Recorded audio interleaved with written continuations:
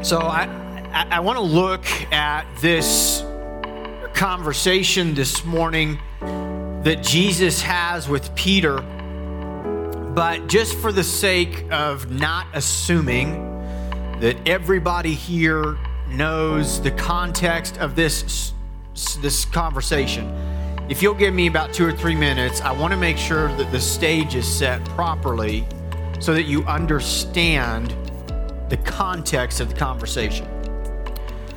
Peter, whose birth name was Simon, is being addressed here by Jesus.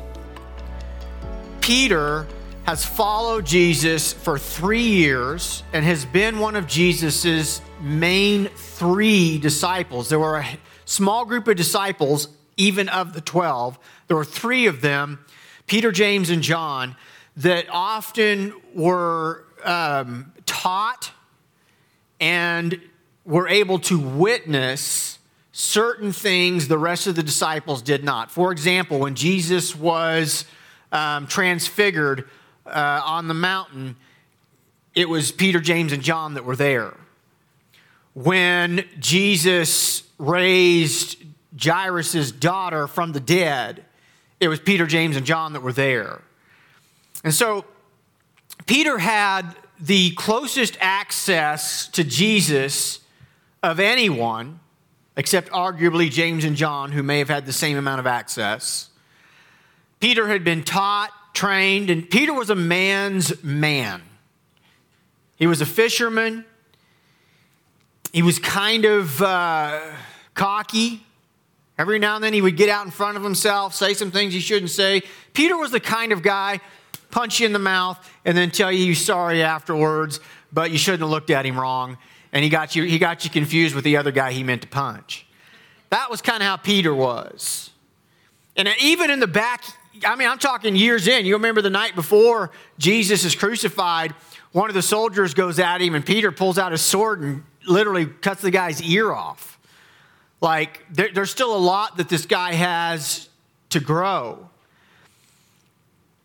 But leading up to that moment, just hours before what I'm talking about, where he sliced that guy's ear off, hours before that, last night of Jesus' life, Jesus is with his disciples, and he says to his disciples, one of you is going to betray me. And Peter takes the stage, and he says, I think we all know. Possibly it could be any of those 11. We all have our ideas who it might be, but it could be any of the 11. But there is no way it would ever be me.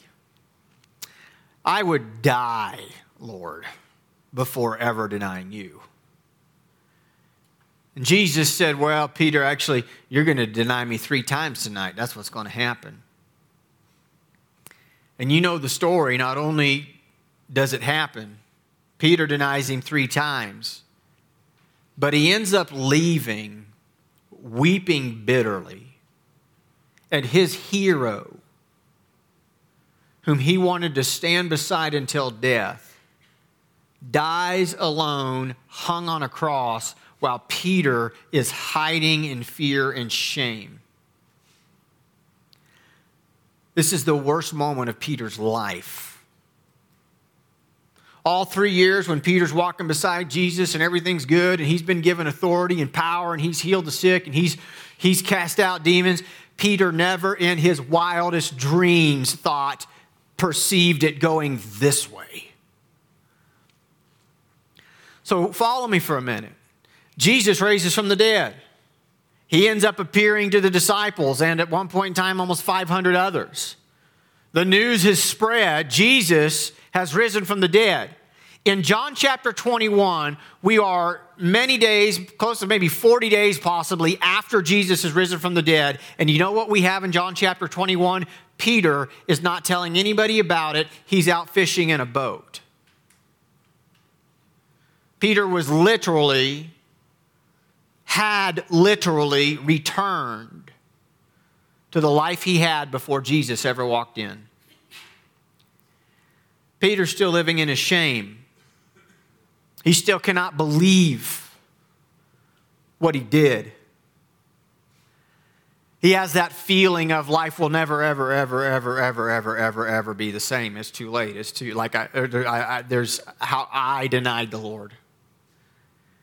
And in John chapter 21, Jesus comes to Peter in that situation. It's important you understand that what I just read is in that situation. He comes to Peter, and I want you to notice something that's awesome. He comes to Peter. Man, that's the awesome thing about our God. Jesus wasn't sitting on his throne like, well, Peter knows how to get to me if he wants to. Peter was so broken, so ashamed, and yet Jesus, even after being denied by him 3 times, goes to him. I'm telling you, that's the kind of God that we serve, brothers and sisters.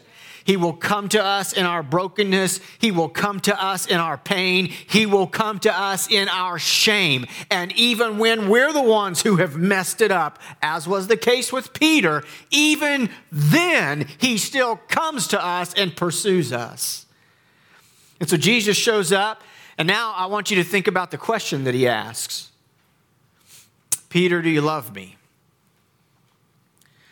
When you record that conversation, we look at what was recorded about Peter saying, though everybody deny you, I will not. Here's what's insinuated, right? The text doesn't say it, but I'm just telling you, it's insinuated. Peter's basically saying, Lord, I think we all know, I love you too much to do that. Not real sure about the devotion of these guys, but not me. And so the way that Jesus phrases that first question, do you love me more than these? It's kind of, in some ways, it's kind of like, where are you at now, Peter? And Peter doesn't say, yes, I love you more than all of these now. He gets it right, and he just says, Lord, I love you. In other words, this isn't about them. This isn't about where I stand on the scale of my other disciple brothers and sisters. It's about me and you. I'm done comparing myself to everybody else. I'm done pretending I'm up here and they're down here. I'm not even going to answer to that. Lord, I love you. That's enough. And Jesus tells him, as we read it 3 times, to feed the sheep. In the ESV, the middle word is translated tend. And what it literally means, because they are different words, what it literally means is to lead to pasture. So to take a flock and to lead it to a place it can eat. Jesus says in a nutshell 3 times, feed my sheep. Now here's what I want you to see this morning. So that's the context, but let me tell you what I want to preach about. I want to preach about feeding the sheep. Because not only is that the context, here's what else you need to know. This is the last conversation that Jesus had with Peter, recorded, before Peter launches the church. Peter would have more influence and leadership in the launching of the New Testament church. It all starts in Acts chapter 2. Nobody would have more influence than Peter. He was the guy. Jesus had prepared him for this moment. And what we just read is Jesus' final speech. Final instructions. That is important. And here's what Jesus says.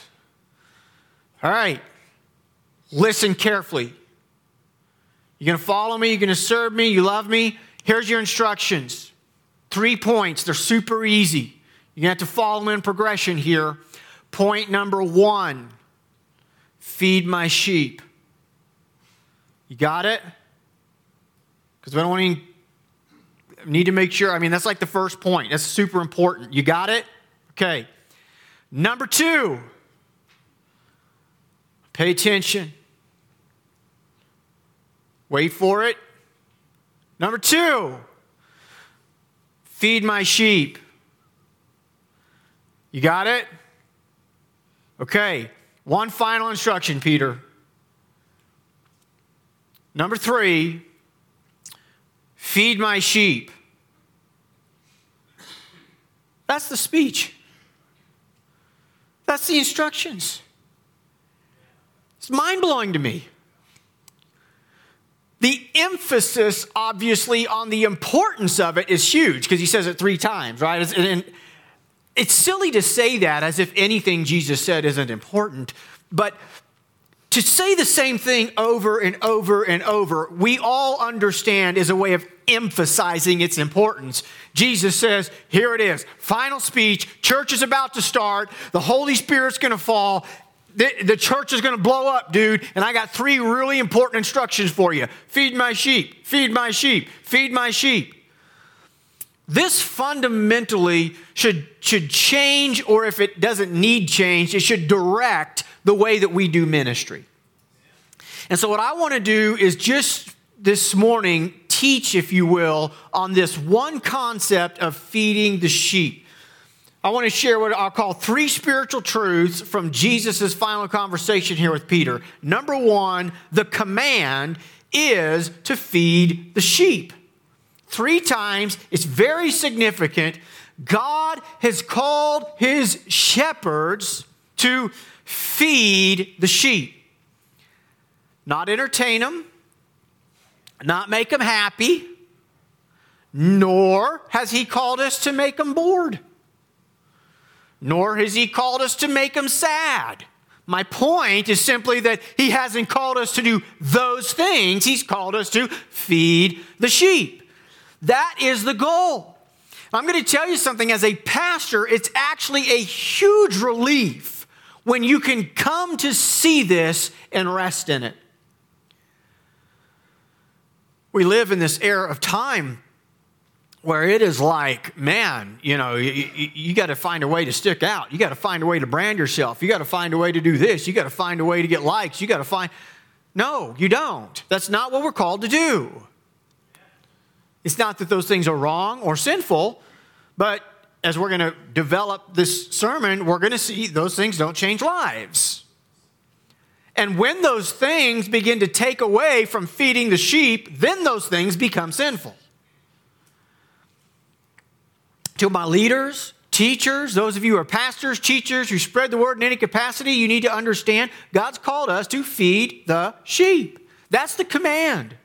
3 times. It's a command. It's not a suggestion. It's not a recommendation. It's not a possible option that you should consider in your portfolio of how you do Christianity and how you teach. It is the command, feed the sheep, period. And I'll tell you, it's actually freeing when we are okay with that. It's like now, I know what I'm supposed to do. Believe it or not,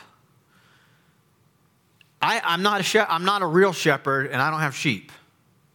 But I have had friends who did. And when I was a kid, one of my best friends, they had a bunch of sheep. And I just don't ever remember getting really excited watching them eat. It's not the most thrilling thing to watch. And here's the reality. When a good shepherd is feeding the flock, it's not always going to be super exciting. If we're not careful, we'll get into this mindset where we always want to get up and hit a home run. Because we've been trained, right? We've been packaged where everything we consume is meant to be fun and bright and entertaining. And somehow we allow that to creep into our Christianity, and we want, whoever's the biggest and the brightest, and we want to home run this and a home run that. It's just not the way the Word of God's meant to be taught. That's just not the way that it works. We just need to be teaching the Word, and sometimes it's going to be home run, sometimes it's not. I think it's so important that we, as spiritual leaders, those of you in this room that, God is a gift on your life to be leading the flock, and you have a call on your life to be helping with shepherding and teaching and preaching in any capacity, it's important that we understand our goal is simply to feed the flock. And I was thinking about this in the terms of baseball. Everybody wants to get up and hit a home run, but if we're going to win, sometimes you got to be willing to get up and bunt and advance the bases. If we get everybody just always trying to swing for the fences to be the hero, you know what happens? We all lose. It's not the way it's supposed to be done. We have to trust God that, we just need to be teaching and preaching the word. So the command is to feed the church. Number 2, the food is the word of God. That needs to be clarified. Now, it doesn't really have to be proven. It's really ironic. I'm going to read John 6:35 in just a minute. Kevin got up, and he had no idea what I'm preaching this morning, no clue. But the passage that he just got up out of John chapter 6, if I'm not mistaken, he quit reading in John 6:34, and I'm going to read John 6:35. But the Bible clearly teaches us that the Word of God is the food upon which we feast. I mean, there's references in the Old Testament to some of the prophets being told to eat the scroll. I want to give you 2 quick passages to just kind of validate that, and then I want to talk about the food being the Word of God. Matthew 4, verses 1 through 4. Then Jesus was led up by the Spirit into the wilderness to be tempted by the devil, and after fasting 40 days and 40 nights, he was hungry. And the tempter came and said to him, "If you are the Son of God, command these stones to become loaves of bread." And he answered, "It is written, man shall not live by bread alone, but by every word that comes from the mouth of God." So our sustenance, that's what food is. Our sustenance as a child of God, as a church, is the word of God. And then in John 6:35, Jesus said to them, "I am the bread of life. Whoever comes to me shall not hunger, and whoever believes in me shall never thirst." On one hand, Jesus said he is the bread of life, and then in John chapter 1, it tells us the Word became flesh. And so, clearly, the Word of God is the food we are to be feasting on. Now, as a pastor, there's something that I found interesting studying this particular this conversation with Peter. As I've already told you, 2 times really the word's translated feed, and then 1 time is this word tend. That's like, it means to lead to pasture. And here's what I realize. It's not just my job to feed you the word of God. It's my job to lead you to feed yourself. The food is the word of God. You need to see the importance of that this morning. It is not possible for me to overemphasize the importance of the Word of God in your life. I want you to imagine a scenario where physical food, real food, you ate once a week on Sunday, and then you fasted Monday through Saturday, and then you ate again on Sunday. Every week of your life, you ate 1 day. More than likely, your body would probably adjust. You would most likely survive. You probably wouldn't die. But you would be very weak and frail. So it is with most people and their true spiritual condition. Because they're not feasting on the Word of God. They're not in the Word of God. I'm going to tell you, brothers and sisters, if the only word that you get is what you're getting when you show up here once a week and you hear me talk for 30 minutes, it's not enough. I hope that I'm not wasting your time when you show up here to worship. I hope that you're learning the Word of God. And I'm going to tell you something. If you're not, you need to go somewhere else. Because as we've already seen, it is the job of the church, it is the job of shepherds to feed the flock the Word of God. If you're not getting that from your church, if you cannot say truly and sincerely, I have learned the Word of God. I can look back over the last month. I can look back over the last 6 months. I can look back over the last year, and I can say I am learning the Word of God. If you cannot say that about your church, you need to find another church. And that statement is true about this church and about my preaching. We need to be learning the Word. You need to be in the Word. It is sustenance. It is where you will get your spiritual strength. The food is the Word of God. And number 3 this morning, we see from this in Christ's great concern that his sheep be fed, that the diet of the church determines its health.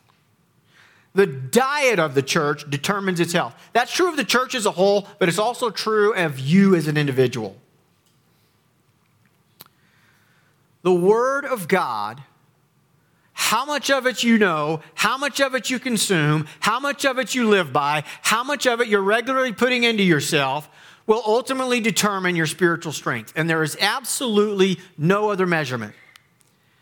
We are living in an era of time where there are professionals that are considered to be professionals that have metrics that determine the health of a church. Metrics such as growth on a chart. Metrics such as imprints or touches through social media. Website views. They will look at financial records of a church to help determine if in fact it is a healthy church.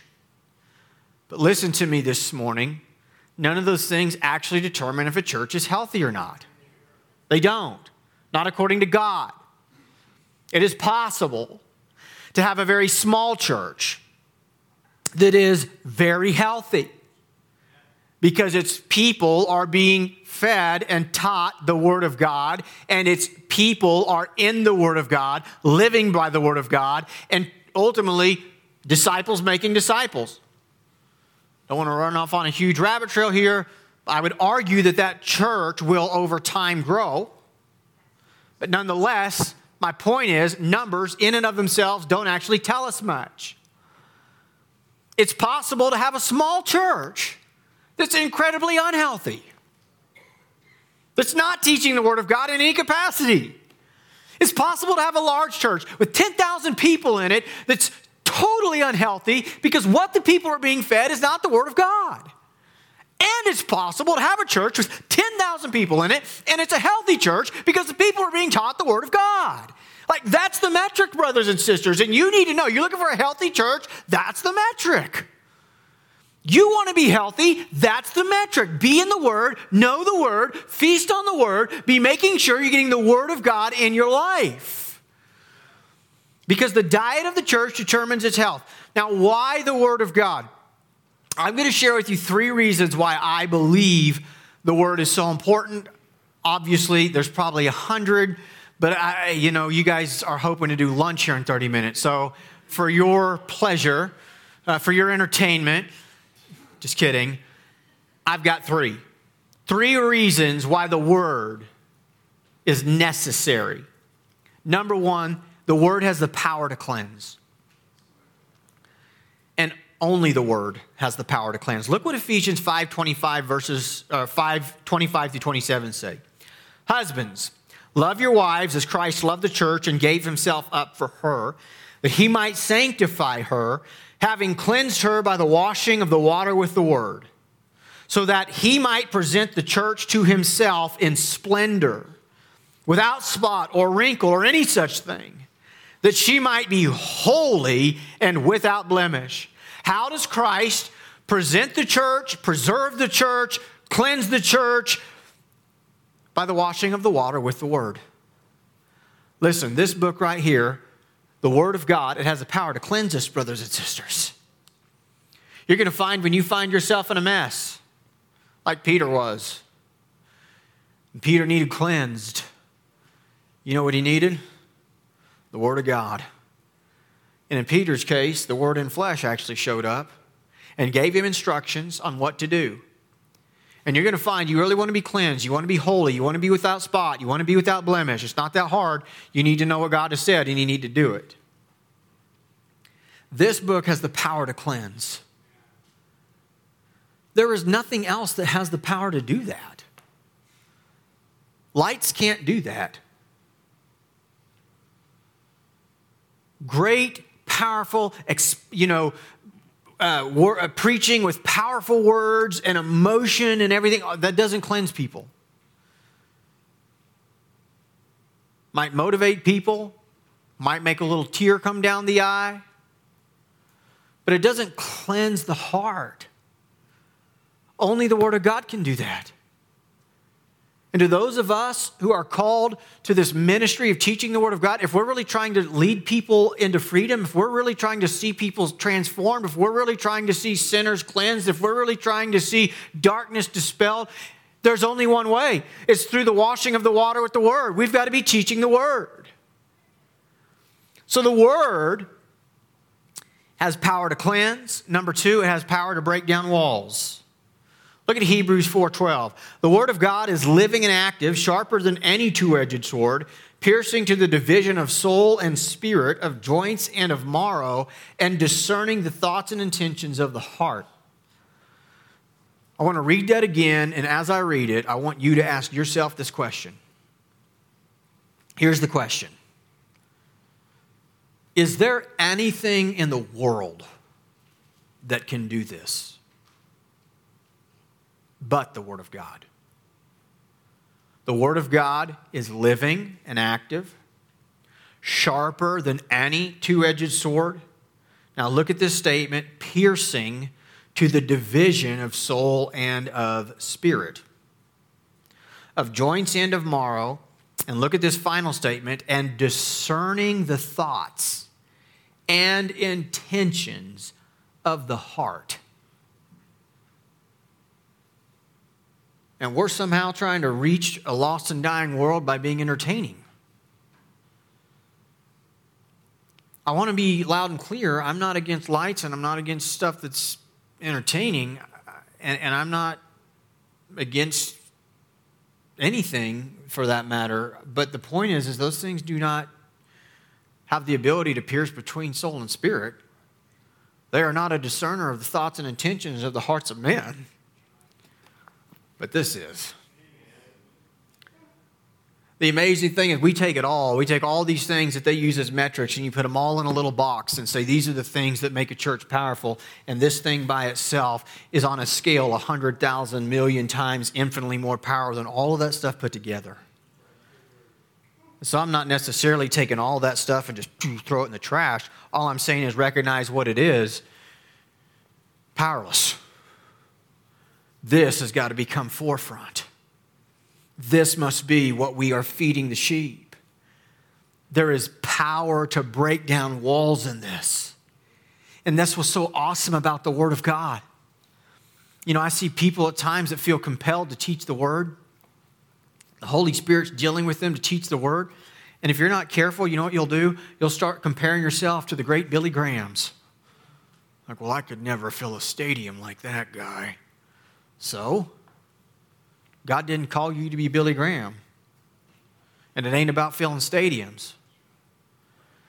And when you realize, you know, you don't have to, the point I'm trying to make is quit comparing yourself to people and quit getting it in your mind that in order for this to work, it has to be in the hands of somebody with much influence. What a slam to the Word of God. This thing doesn't need to be in anybody's hands of influence. It just needs to be preached and taught and trust that the Word of God's going to do the work. You will find, I've had people before that have asked me in ministry how I consistently teach with the degree of confidence that I do, the boldness, the authority, as if it's some gift. Here's the honest answer. I really believe this book. Like it's the book itself that actually provides the confidence. And I study my heart out to make sure that what I'm saying is correct. But once I've got it fully convinced in my mind and my heart that what I'm saying is correct, I'll die over it. That's where the confidence comes from. It's what God's Word says.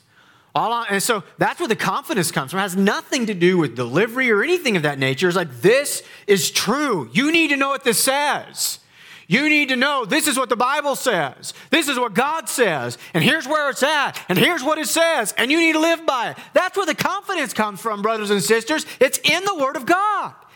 And every single one of you under the sound of my voice should have that same confidence in the Word of God. It has the power to work all by itself, regardless of who it is that's teaching it. And finally, it has the power to produce life. This is an important principle because in the end, right, this is about rescuing the perishing. Jesus said you must be born again. Jesus said the Son of Man came to seek and save that which was lost. We see that his goal is to save and rescue the perishing. And even pastoring, right, where we pastor the church, the goal is to make healthy disciples who make other disciples. That's the goal. In the end, the big picture is expanding the kingdom of God and winning the lost. That's ultimately what it's about, bringing people to Jesus, producing new life. Look what Isaiah 55 verses 10 through 11 tell us. For as the rain and snow come down from heaven and do not return there, but water the earth, making it bring forth and sprout, giving seed to the sower and bread to the eater, so shall my word be that goes out from my mouth. It shall not return to me empty, but it shall accomplish that which I purpose, and shall succeed in the thing for which I sent it. Man, when God's shepherds get a hold of this, we'll quit doing anything but simply trying to lead people to the Word of God. Man, this thing's powerful. It'll do the work, brothers and sisters. We need to be teaching it. We need to be studying it. We need to be preaching it. Everything else is powerless. That doesn't mean everything else is bad. It means it's powerless. And when we understand the task at hand, we need power. We need the power that only the Word of God possesses to accomplish that thing. I'm going to ask our worship team, if you guys are getting in place, I want to conclude with one thought. God knows what his sheep need. Right? Jesus, he says to Peter 3 times, feed my sheep. Not feed your sheep. Feed my sheep. 3 times he says, mine, mine, mine. They're not ours. They're not yours. The church is not mine. Your Sunday school class is not yours. Your small group is not yours. Your men's ministry is not yours. Your women's ministry is not yours. Your youth group is not yours. They're not ours. Jesus said they're mine. Now, I want you to imagine a scenario where you have a flock of animals, and for keeping with the story, let's say sheep. And you entrust somebody with the care of your sheep, and you give them some very specific instructions. These are my sheep. Here's what they eat, when they eat, and how I want you to feed them. And then you go your way and come back to find that who you put in charge decided you don't know anything about how to feed your sheep. That old meal was boring. You've decided to spice things up. You've got a whole diet of your own you think that's better for the sheep. What would you do with that person? And yet that is how so many handle the sheep of God. He knows what's best for his sheep. He's the one that gets to say what they're fed. He's the one that gets to say what our responsibility as a spiritual leader is to feed them. And in case you didn't get it the first time, listen secondly, it's to feed them. And just in case you missed those first 2 points, refer to point number 3, feed the flock, feed the sheep. So I want to challenge you this morning, if you're a spiritual leader in this place, I want to challenge you to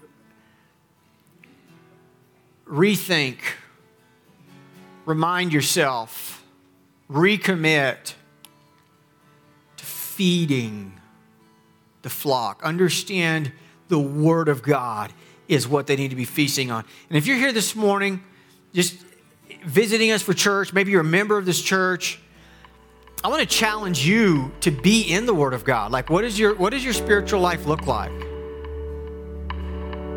Are you one of those people that I referenced that you're only eating, once or twice a week, and really you need to recommit and allow your mind and your heart to accept this truth that your sustenance and your strength spiritually in large part is absolutely connected to your commitment to the Word of God in your life. You're going to find that people, the devil, time, life, the pace of society, all of it is fighting for our time. All of it. All of it is demanding our attention. But we must make the Word of God a priority in our life if we are going to stand spiritually. In Ephesians 5:16, it speaks about redeeming the time.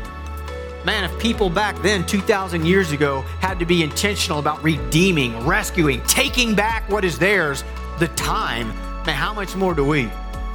How much time do you wish you could redeem last week?